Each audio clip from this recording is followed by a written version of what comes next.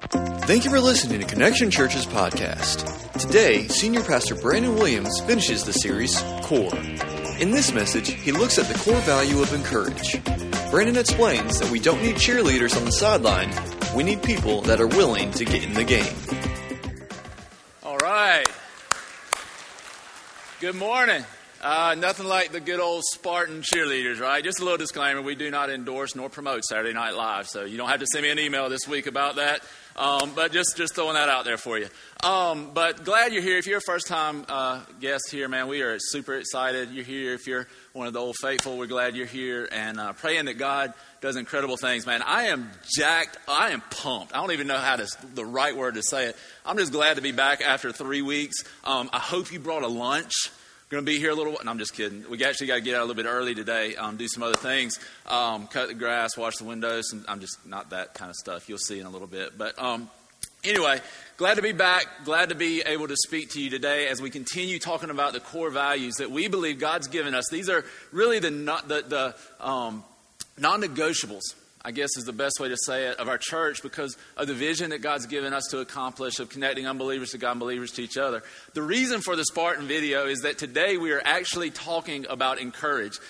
You've heard messages the last 3 weeks on Invest by our discipleship pastor, Billy Shiver, did an awesome job. And then you heard a message on Invite by our student pastor, John Irvin, and also on Serve. Thankful for those guys stepping up and giving an awesome message. Today we talk about the last one, encourage. So Invest, Invite, Serve, and Encourage are the 4 core values that we believe are non-negotiables if we're going to continue to reach people with the gospel of Jesus and to continue to see people go from death to life as they trust in Him for salvation. Real quick, I want to take just a minute. Let's pray because I believe God really and truly does want to speak to our hearts. And my prayer is truly that our hearts will be open to His Word today, to what the Spirit of God would speak to our hearts here in this place. So let's pray. Lord, we thank you so much for your love and your grace, your mercy, the power of who you are. We thank you for Jesus who bridged the gap between you and us, God. When our sin has separated us so far, God, He bridged that gap. Thank you for sending Him. Today, as we look at what He did for us, how He came and He came to earth and He didn't just cheer us on from the sidelines, Father, but He stepped into the fight with us. He won the fight for us, God. I pray that would sink deep into our hearts and it would truly impact our heart and change our lives, that we would be glorifying to you, Lord. Do an awesome work here in this place today. In Jesus' name, amen. Amen. Well, the skit from Saturday Night Live is pretty funny. Because they're actually cheering at a chess match, which is kind of crazy. But I was thinking about that, and one of the reasons we put that in is today because we're talking about encourage. And I was thinking about the difference in what we typically think about as encourage versus what the Bible teaches us about encouraging or encouragement. So just for a show of hands, like how many cheerleaders we got in here? Former cheerleaders, get them up high, be proud. A little shout out, spirit fingers. Yep. Never really understood that whole thing. But anyway, you know, cheerleaders were awesome because no matter what happened in the game, like they always cheered, right? That's what they do. Like I never heard a cheerleader when we were down like 40-0 be like, y'all stink. You're terrible. Like I'm sure that's what they were thinking, but I never heard it. And so they would cheer. And here's the funny thing about it. The people in the stands, man, you had some diehard fans that cheered from the stands. But here's the truth. Like the people that I was the closest to, the people that I knew really had my back were the people that were in the fight with me. When I played high school football, I developed relationships with people. When I played baseball, I developed relationships with people because we went through things together, man, that bound us together in ways that nothing could ever separate. Some of you have been in the military. You've been literally in places where bullets were flying around you and you had each other's back. You developed relationships that go beyond anything else that you could imagine. So many times in the world, though, what we see is that the word encourage or encouragement is typically people shouting from the sidelines, right? There's very few people that actually get in the fight with us. And so what I want you to see today, the main thing I want you to take away from this today is that Jesus calls us to be in the fight with each other, not just shouting from the sidelines. For example, when I was about 8 years old, we lived in Newnan, Georgia, and I had a buddy named Joseph. Now, I hope Joseph's not in jail today. That's all I'm going to say about Joseph. Probably a good thing we moved to Statesboro and I got away from Joseph. But listen, Joseph was a good buddy, man. We hung out. He lived 2 houses down. Man, we hung out. We had great times. There was a little rivalry that went on in our neighborhood with some other kids. Can't really remember their names, probably because one of them beat me senseless. But we would have this little rivalry. Most of the time it was just us talking back, to each other, talking some trash, talking a little smack. And then one day, though, I guess that we had pushed it too far. And I'm walking home from Joseph's house. Joseph was with me, walking with me to my house, and I hear something behind me. I look up, and it's our rivals. One of them comes running down there. He jumps off his bike. He comes running at me, and the next thing I know, I am beating his fist to death with my face. Like, I beat his fist to a bloody pulp, I'm telling you. And this is a crazy thing though. Joseph, my buddy, he was so tight. He always had my back. We were going to be ninja warriors or something one day. I look up and between the flashes of light, I see Joseph jump in the ditch between my house and his house on the way to he was fleeing for his life. I was like, what a friend. You know what I'm saying? And so many times, man, it seems like it's that way that we have people who hang around and maybe they even cheer us on and maybe they even encourage us a little bit. But the problem is when the bullets start flying, when the punches start being thrown, do you have people in your life who really have your back? Do you have people in your life that, man, listen, sometimes we need more than a cheerleader. We need people who are in the fight, who are in the trenches.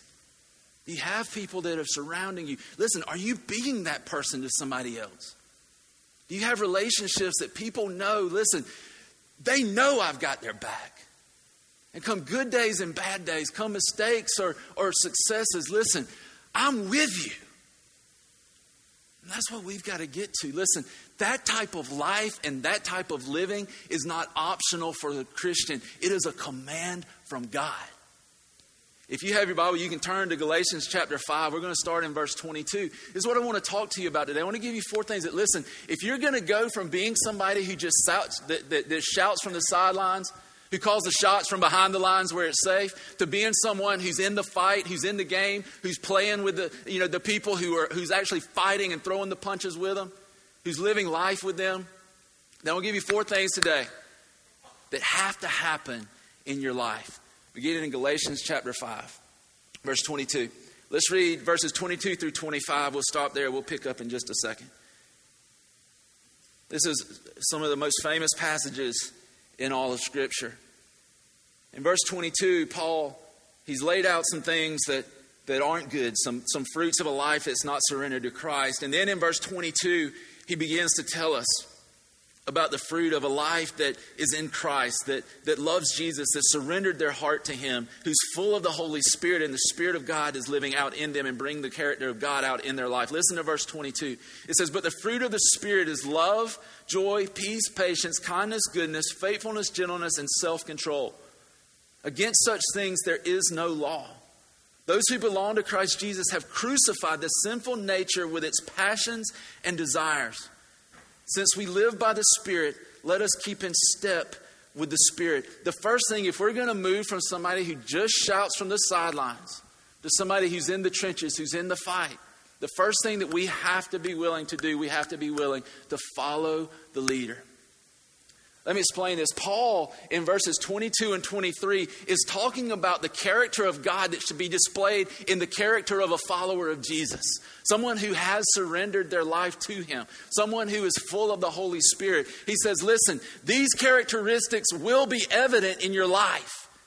And he gives us this description of these characteristics. Listen, the fruit of the Spirit is the character of God that gets worked out in you because the Spirit of God is in you. Is it not pretty awesome to know that the character of the God of the universe, who is perfect in every way, His character is able to be worked out of us when we're surrendered to Him and the Holy Spirit is living in us? That's pretty amazing.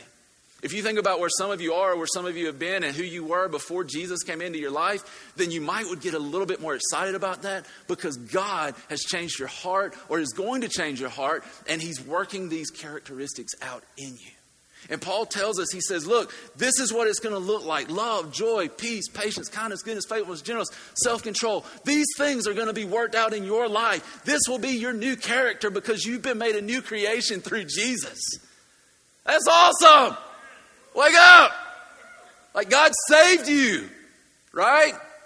And these are the characteristics that are going to be worked out in your life. And then in verse 24 and 25, when he begins to say, those who belong to Christ, he goes into this transition. And this is what he's transitioning to. He's going from this theoretical thing that these should be working out in your life. And he's saying, now this is what it's going to actually look like. And he says, those who belong to Christ have crucified the sinful nature with its passions and desires. There are two things that have to happen. If we're going to be willing to follow the leader, two things have to happen. The first one is this. You have to die. You have to die. Now let me explain that. We're not going to pass out Kool-Aid right here, okay? Like, all right, boys, bring out the pitchers. Everybody just take one deep swig. That's not what I'm talking about.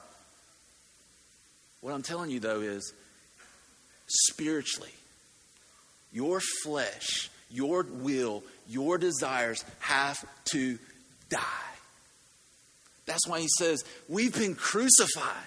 He said, those who belong to Jesus have crucified the sinful nature. The sinful nature is that old nature, who we were before Jesus. When we come to Christ, listen, we die. We no longer live because the Spirit of God lives in us. We become a new creation in Jesus. We die. And there's this thing that's happened in Christianity. There's this thing that has taken place where all we ever hear people talk about anymore is what you get, right? It's prosperity, it's health, it's wealth, it's all of these other things. You never hear people say, you've got to die.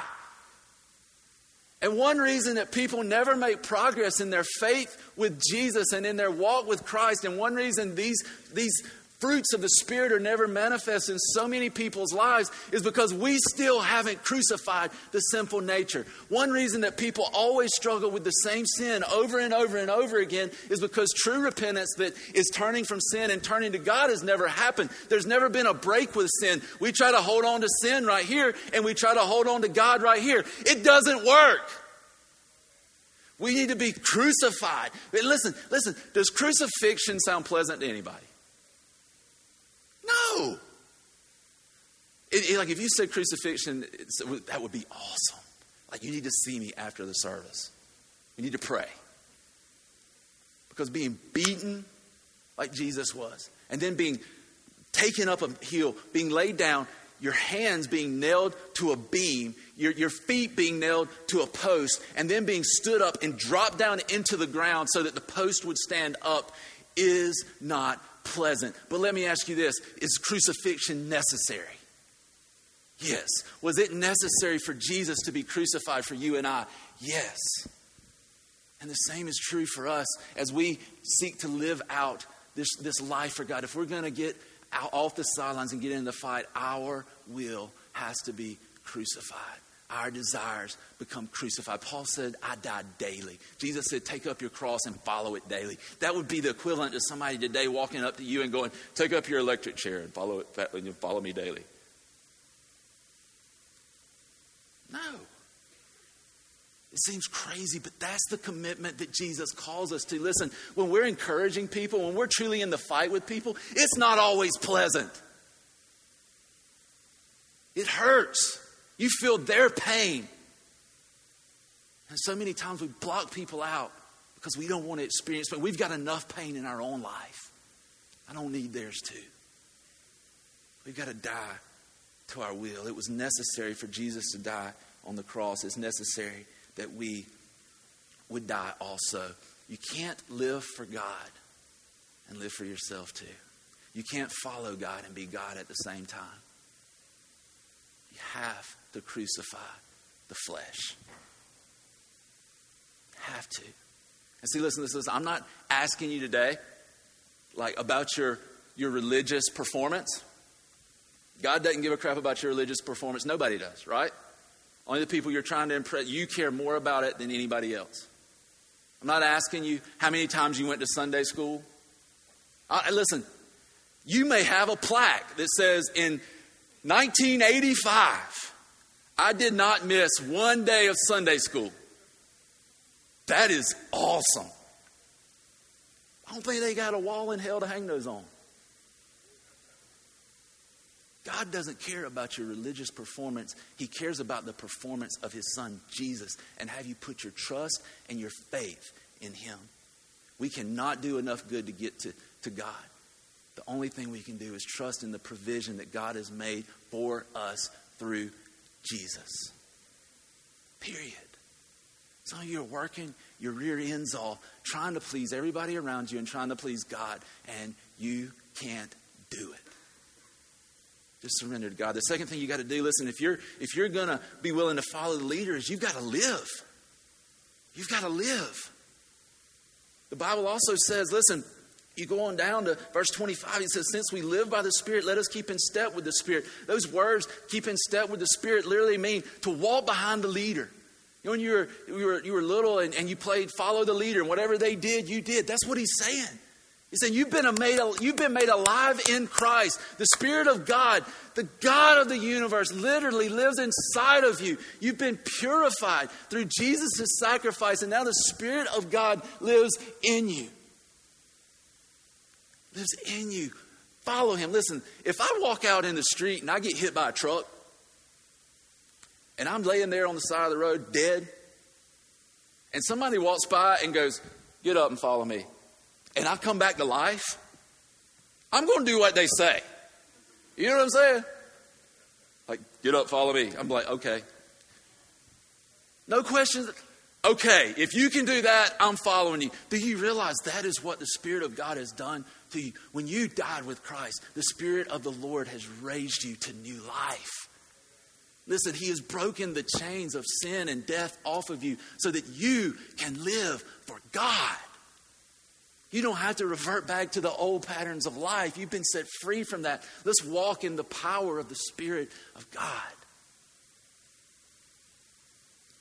The second thing I'd tell you, if we're going to get off the side, we're going to literally get in the fight with people. We're going to get in the battle. We're going to be in there where the bullets are flying, not just trying to call shots from behind. The second thing that I want to tell you is you've got to escape the performance trap. Listen to this verse. In verse 26, it says, let us not become conceited, provoking and envying each other. He goes on down and he says, brothers, and this is in chapter 6, like Paul didn't put chapters, so let's just keep reading. Brothers, if someone is caught in a sin, you who are spiritual should restore him gently. So Paul's leading us up to this thing, remember, where he's telling us what it actually looks like to live out the Christian life, to live out the godly character. And he's telling us right here in verse 26, he's like, don't become conceited. Don't provoke each other. Don't envy each other. Basically what he's saying is quit comparing yourself to other people. Because see, here's the problem we have. You can't carry someone else's burdens. You can't fight along somebody else when all the time you're worried about outdoing them or you're jealous of what they have. Right? You can't do it. If the whole time we're in competition with each other, trying to outdo each other, you can't live that way and carry each other's burdens. You can't get in the fight with someone when the whole time you're fighting against them. That doesn't even make sense. And yet Paul's telling us right here, he's like, don't become conceited. The word for conceited actually means to be excessively prideful or to have an empty opinion of oneself. Isn't that kind of opposites, if you think about it? Like to be excessively prideful, like I think I'm all that. And then on the other hand, I've got an empty opinion of myself. Right? But isn't that typically how it happens? That the most prideful people, if you dig down to the core of who they are really the most insecure people. That they have the least, they have the worst self-esteem. So they've propped themselves up on what they can attain. They've propped themselves up on who other people think they are or who they think they can be. They prop themselves up on worldly achievements. They prop themselves up on a facade. And here's the reason they're insecure at the core is because they're waiting on the day that all of the lies fall down around them.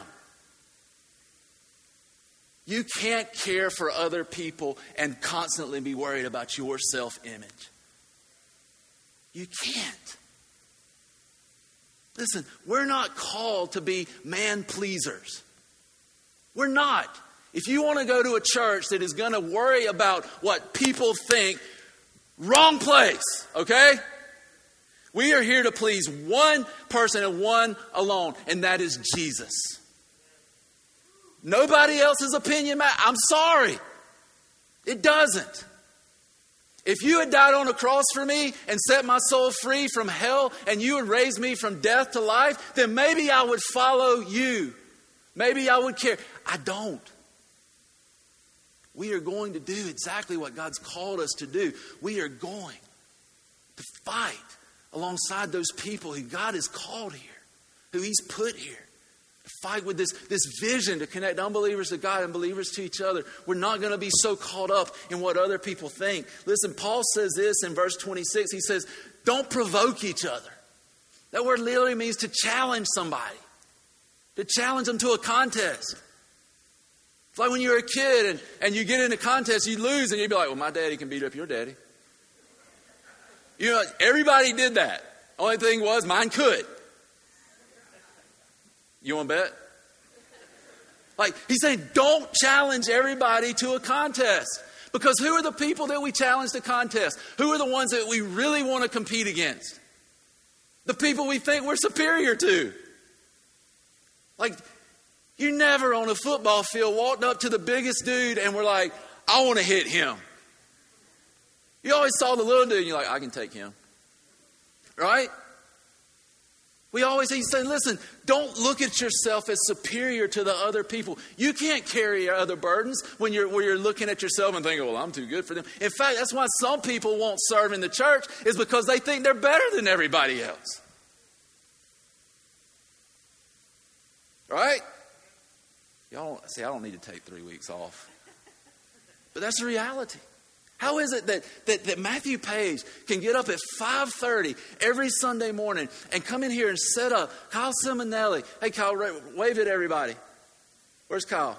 Oh, he's backstage. There he is. Yeah, just want to embarrass him. He hates to be recognized. Just want to embarrass him. How about Tim Cooper or Steve Brooks? How about all these others that I don't even have time to mention? How come it's okay for them to get up and come and serve Jesus and serve other people? But for a lot of us, we're too good to get in the fight. How in the world is that? It's because we still haven't died to ourselves. That's the reality of the problem. And then he says, listen, don't envy each other. He goes, there's two problems here. One, some of you see yourselves as superior. The others of you, you're over here. You think you're inferior. So the whole time, you're just jealous of everybody else. So you aren't going to do anything. You ever seen somebody that's jealous of what somebody else has? Well, that's all they do is talk about people. Well, he shouldn't have that. Why don't you give that to it's like the Judas mentality. Why don't you give that to the poor? All the time you're just jealous. As we see ourselves as inferior, he's like, listen, don't see yourself as superior. Don't see yourselves as inferior. And listen, this is what he says in verse 3 of chapter 6. He says, if anyone thinks he's something when he's nothing, he deceives himself. Basically what he's saying is you're all nothing anyway. He's like, you're not superior, you're not inferior, you're nothing. And this is what he's telling us is, listen, you are nothing in and of yourself, but in Jesus, you are everything. You've got everything. That He supplied every need. He's given you everything for ministry. Listen, He's made you a child of Him, of God. Listen, He has made you a son or a daughter of the living God, of our Heavenly Father. He's empowered us to do ministry. Let me ask you this. Thank God somebody's excited. He's empowered us to do all these things. He's stepped into our lives and saved us, literally taking us from death to life. And listen, man, listen. And we think we have to prove ourselves to somebody else. Come on. If we grab hold of this, we'll be world changers. When we truly begin to live for Jesus and not worry about what other people think, not provoking each other, challenging each other, seeing ourselves as superior, not envying each other, seeing ourselves as people who aren't as good as somebody else. We're all nothing. Yet in Jesus, we're something. In fact, let's just take a second. Everybody look around. Look around. Everybody look around. Look to your left, look to your right. Everybody look around. It's kind of awkward, isn't it? So I don't usually do that. Here's the reality. You're surrounded by people that are nothing. We're all on an even playing field. But here's the awesome thing. In Jesus, the one who gives us our identity. We have everything. Nothing is lacking. That's a pretty good God that gives a nothing everything. But listen, until we get out of this performance trap, we're never going to step into the fight, because we can't serve people when we're competing with people. We can't serve people when we're jealous of people. We're all in this together. Listen, every church in Bullitt County, all 4,992 of them, we're in this together. There's no competition between churches. It's the kingdom of God. If there's competition, it's because you're building the wrong kingdom. It's about your kingdom, not the kingdom. We better be about His kingdom. And if we ever become where we're not, I pray God shuts the doors. There's no competition in Christ. We've got to get out of this mentality that somehow others have to fail so that we can succeed. What kind of lie have we bought into? Number 3, 6:1, Galatians 6:1. Brothers, if someone is caught in a sin, you who are spiritual should restore him gently. But watch yourself, or you also may be tempted. Paul's continuing this thought of getting in the fight. He's talking about leading up to carrying other people's burdens. The third thing I want you to understand that we got to do to get from the sideline to the fight is that we've got to be willing to grow up and step in. Grow up and step in. Paul says this in Galatians 6:1. He says, you who are spiritual should restore him gently. Should restore him gently. Listen, he's saying, those of you who've grown up in Christ, step into the situation and restore him gently. But here's the thing. He's talking to the spiritually mature. And listen, it's not a way for us to just excuse ourselves from not stepping into other people's situations to restore them when they're struggling or when burdens are weighing them down or when they're in sin. Listen, it's not an excuse for us to say, well, I'm not spiritual. That is a lame excuse. If anything, it is an indictment on us that we should by now have grown up. That we should have put ourselves in enough spiritual training through reading the Word, through prayer, through connect groups. Hello! Anybody seen a green shirt today? Like a bunch of leprechauns running around here. But he's saying you should by now have been spiritually trained. Let me tell you this. You don't get spiritually trained in an hour and 15 minutes, one day a week. It's about your life. Has your life been surrendered to Jesus? Are you putting yourself in situations where you can grow up through the Word, through prayer, through other believers? You can't do it. I was amazed last night. I was watching some of the Olympics, which isn't it kind of a downer? Like when you turn it on at night, you know it's already happened.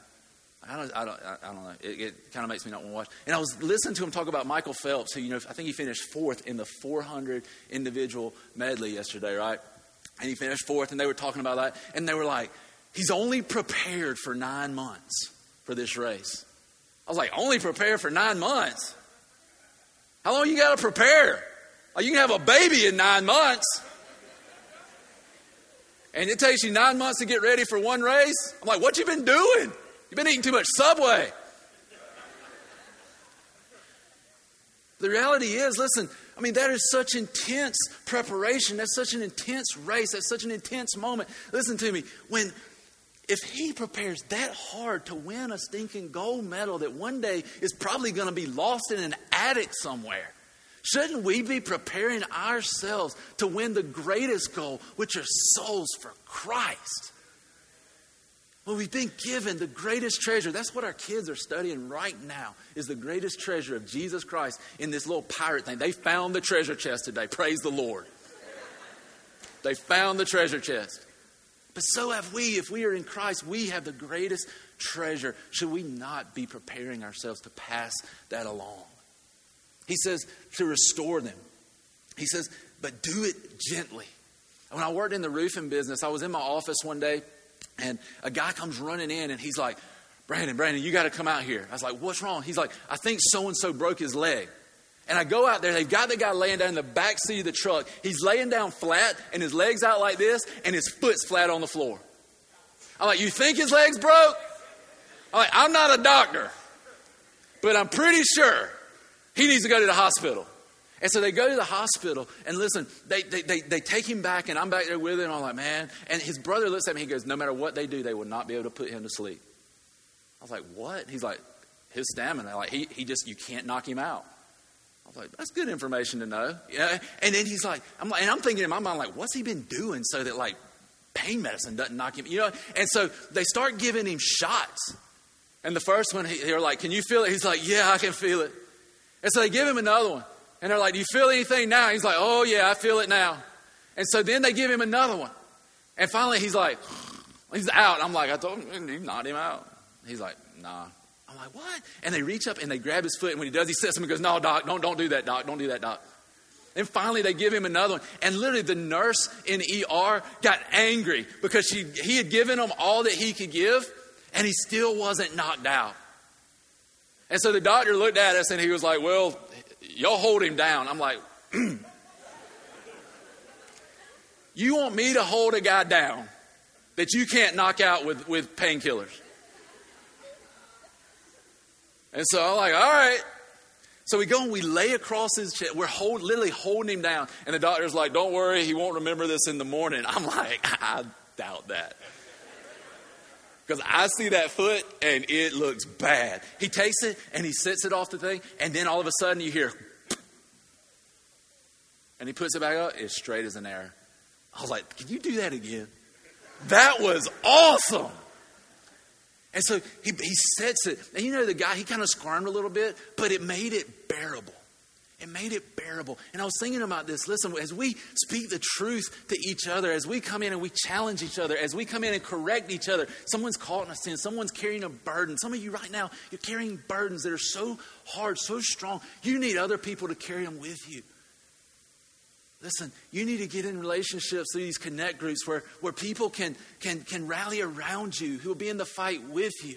And I was thinking about how he came in and he sat his leg. The word for restore in here literally means like resetting a bone. And I thought, sometimes we get out of alignment as the church. Sometimes we get out of alignment as the body of Christ. And someone has to come in and reset us. Somebody has to come in and gently correct us. It would have been crazy like if he was like, hold him down, and then he hit him with a sledgehammer. But he didn't do that. He just very gently popped it back into place. And sometimes we need those people in our lives. We always need somebody there to help correct us, to walk with us, to bear the burden, to carry the burden for us. We're not meant to carry it alone. And I was thinking about when we speak the truth, sometimes it is not pleasant. Sometimes it is not pleasant, but the one thing, the anesthetic that allows for us to hear the truth and be corrected is love. Does it not come across differently when you know that someone's telling you something because they have your best in mind?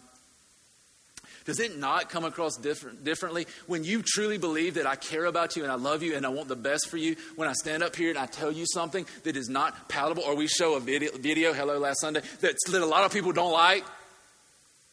But if you know that my heart is that I care for you and I want the best for you, and I'm simply trying to bring alignment to us and to the church so that we can fulfill the purposes of God, it makes all the difference in the world. We've got to realize this. We've got to get in this place where we're willing to step in, grow up maturely, step into other people and restore them gently to help carry the burden in their life, to help correct and align it. Listen, just as much as sin can take us off target, so can burdens. If you've ever been weighted down just with things in life, man, it can drag you down in your faith as much as anything. We need those people in our lives who can come alongside of us and be that encouragement. One of the keys, and listen, you need to hear this, one of the keys to being able to step into other people's life is you have to make an investment. We talked about this in the first message of this series, talked about investing. You've got to invest in other people's lives, because until you invest, you'll have no influence. And if you have no influence, you have no leadership. People will not allow you to speak into their lives if they do not believe that you care about them. We got to be investing in each other. Listen, connect groups, it's an investment, isn't it? It takes time. Some of you give up your houses for people with children. One day you think you got it bad, I'm bringing mine over to your house. But we make sacrifices. Why? It takes an investment to be a part of people's lives. To be in the fight, it takes an investment. Listen, Connect Group leaders, I want to challenge you. Listen, this fall we're going to another level. All of you wearing the green shirts, listen to me. We need to be prepared. We need to be investing. We need to be, listen, if we're going to influence people for Christ and we're going to be able to be a part of their life and help carry their burdens, we've got to invest. Those of you who aren't in a group, listen, challenging you. Make an investment into your life. Make an investment into your walk with Christ. Get in a Connect group so that you can meet people who are walking the same route you are. Listen, they're on the same journey with Jesus. It might not look identical. There may be some scenery that's different along the way, but they are pursuing the same goal. Our fellowship around the gospel of Jesus Christ. We're moving together with one another, fighting with each other. The last one, verse 2, he says, carry each other's burdens, and in this way you will fulfill the law of Christ. He says, carry each other's burden. The last point I want to give you today is be willing to lift with your legs, not with your back. I didn't know this, but that's like point 8 of the UPS lifting philosophy or whatever. I found that out this morning. I did not study the UPS employee manual all week long. But lift with your legs, not with your back. In other words, be willing to do some heavy lifting. Be willing to do some heavy lifting. I want you to understand, church, we're not here to shoot the wounded. Right? We're here to lift them up. And sometimes the truth is heavy. When it's spoken with love, it brings hope. Does it bring conviction? Yes. But we talk about the reality of who Jesus is. It brings hope. We're not here to kill people. We're here to heal them. We're here to be a healing agent of God in people's lives. Be willing to do some heavy lifting. Here's the awesome thing about us. That in the same way that Jesus, our Lord, our Savior, lifted the burden off of us, we now, because the Spirit of God lives inside of us, have the ability to lift the burden off of others. Are we willing to make that investment? Do y'all see this? That we have a God who didn't stand on the sidelines and go, come on, you can do better. Come on, dig, push, wide base, drive. We have one who came to earth, put on flesh, was tempted in every way as we are. Every way! And yet was without sin.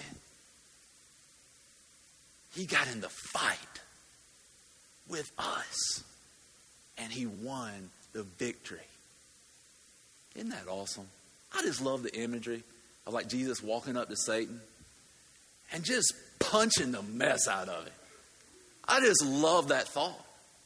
That's exactly what he did. When he saw us in our struggles with sin, when he saw us mired in death, when he saw that we had no hope, he didn't stand up there and just get him a bullhorn and like, come on guys, come on.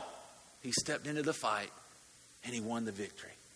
And that's what Jesus has done for us. Listen, we have the opportunity to do that for each other. In this church, it happens in Connect groups. That's why we're wearing these shirts. In just a little bit, I'm going to dismiss you. You can go out there and you can meet Connect group leaders. They're all wearing green shirts. You can talk to them about a group. You can get in a group. Need to be in a group. You need to be with people who will fight alongside of you. I want to real quick, I only got just a couple of minutes, but I want to address a couple of excuses that we constantly hear people make. Listen, you need somebody to fight with you. The first excuse I often hear is, I don't need anyone to carry my burdens. I can carry them on my own. Commonly men. Some women too. Listen. That sounds heroic, right? Sounds awesome. Only problem is, it doesn't work. Doesn't work. The next excuse I often hear is people, along with that one, they say, well, I've been living like this for years. Carrying my own burdens. I've been living like this for years. And that's why you and everybody around you is miserable. You know what I'm saying? Like, you need to unload some stuff. You need somebody to walk along with you. To get in the fight with you. Another excuse we often hear, Jesus is the only burden bearer I need. Okay, Mr. Spiritual. Listen, sounds awesome. Sounds super spiritual. It's just not biblical. That's the only problem with that is the Bible. Because it's very clear from Scripture that God gives us other people in our lives, other believers who strengthen us and empower us to do the things that He's created us to do. We cannot do life alone. Last one, or the next one. I don't have any burdens. Okay, Miss Denial. Right? We all have burdens. Sometimes they're worse than others. Sometimes we walk through things that are heavy, and we know we've got a burden. But listen, life is hard. Can we as a church just quit pretending that we live in some utopia? We live in a world that was ravaged by sin, and people have real stinking issues. And I'm going to say this just real quick. I'm proud to have a staff who, when they stand on this platform and they preach from this stage, that they're willing to talk about real issues. That aren't willing to pretend we live in a PG world. Wouldn't it be nice if we did? But we don't. And from this stage, we will talk about real issues. Real things, because we do. We listen, if we lived in a vacuum where sin didn't exist and everything was fine, that would be awesome. It's not. We all have burdens. Every person in here has something in their life that they need to be healed from, that God needs to make their heart whole. We want that for you. We want that for you, to be healed, to be made whole. Next one, church people are weird. That's got a little validity to it, right? There's some weird church folks.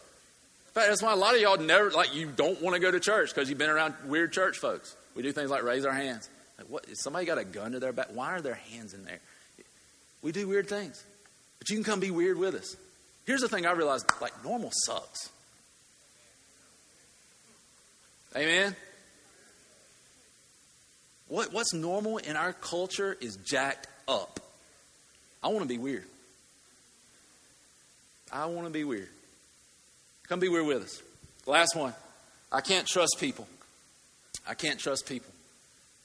Listen, there's some validity to that, but listen to me, listen.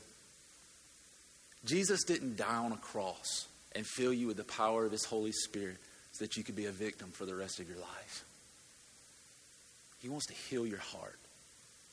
One of the main ways He does that is in fellowship with other people. Listen, somebody hurts you in this church. Listen, we got guys that are barely saved. Yeah. We'll just bury them. Okay? We want this to be a safe place where it's okay to not be okay. Where you can come in and be who you are. And then we can trust together that Jesus is going to change your heart, change my heart, and make us more like Him. Last thing, end it with a quick little story. When I played baseball at Georgia Southern, you've heard me talk about this. I've said it 100 times. I watched a lot more than I played, so this is not a glory days story. It was actually one of the most difficult times in my life, because I went from being a big fish in a small pond to a small fish in a big pond, and I didn't play a whole lot. But we had a guy on the team, and his name was Snacks. That wasn't his real name. That's not his birth certificate name, but that's what everybody called him. We called him Snacks. And the funny thing about Snacks is he was our closer. He threw about 94, but if you saw him on the street, you would not be like, that dude's going to get drafted and go to the major leagues. His name was Snacks. Okay? But he threw hard. And the funny thing about Snacks was every fall when we would come back and start fall practice, there was something we all dreaded, and we all had to prepare for it during the summer. And it was what's called poles. Some of you played baseball, you've run these. We had to run 10 poles in a certain amount of time. And listen, this is like in early September. It's still hot. We're having to run poles, and we're back and forth. And man, it was hard. And the crazy thing was Snacks never came in prepared.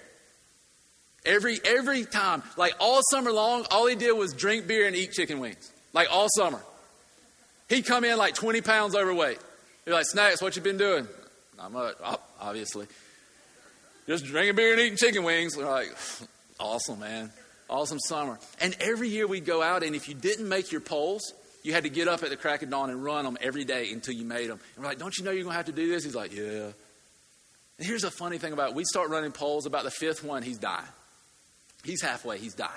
He's literally dragging. One time, I literally saw him crawl across the line in tears, crying. And our coach yells from the dugout. He's like, "You're an animal, Snacks." And it's just, he's crying, crawling. And without fail, there was another guy on our team. His name was Garth. Like, looked like you chiseled him out of granite. You know, those kind of people make me sick. I mean, just big dude, like muscles from on top of muscles. Best person, probably if not the best, one of the top 2 people in the best shape on our whole team. And here's what would happen. Every time Snacks is crawling, he's crying. And I look up and Garth, who's finished all of his poles, runs back, grabs him, and tries to pull him to the finish line. Now, he wasn't going to pull Snacks that fast. But he's trying to pull him across the finish line. And he's dragging him, he's encouraging him. And I was thinking about that this week, and I thought about this. The one person on the team who had the most right to stand in judgment of Snacks, to be the one who would be like, you need to get in shape.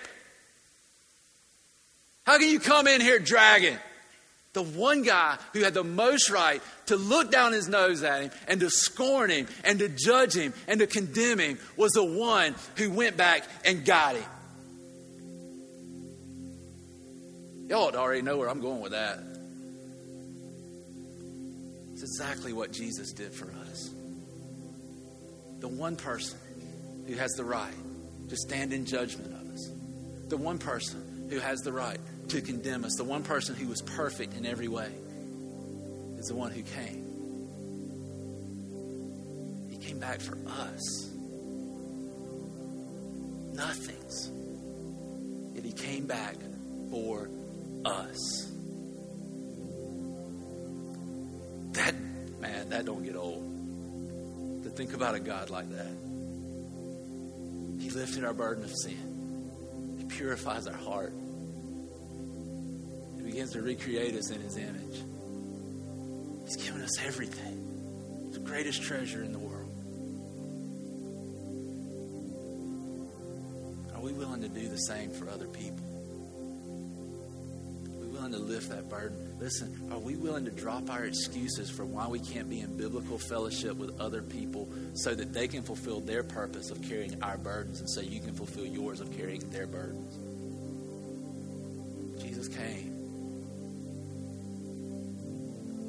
He came for us.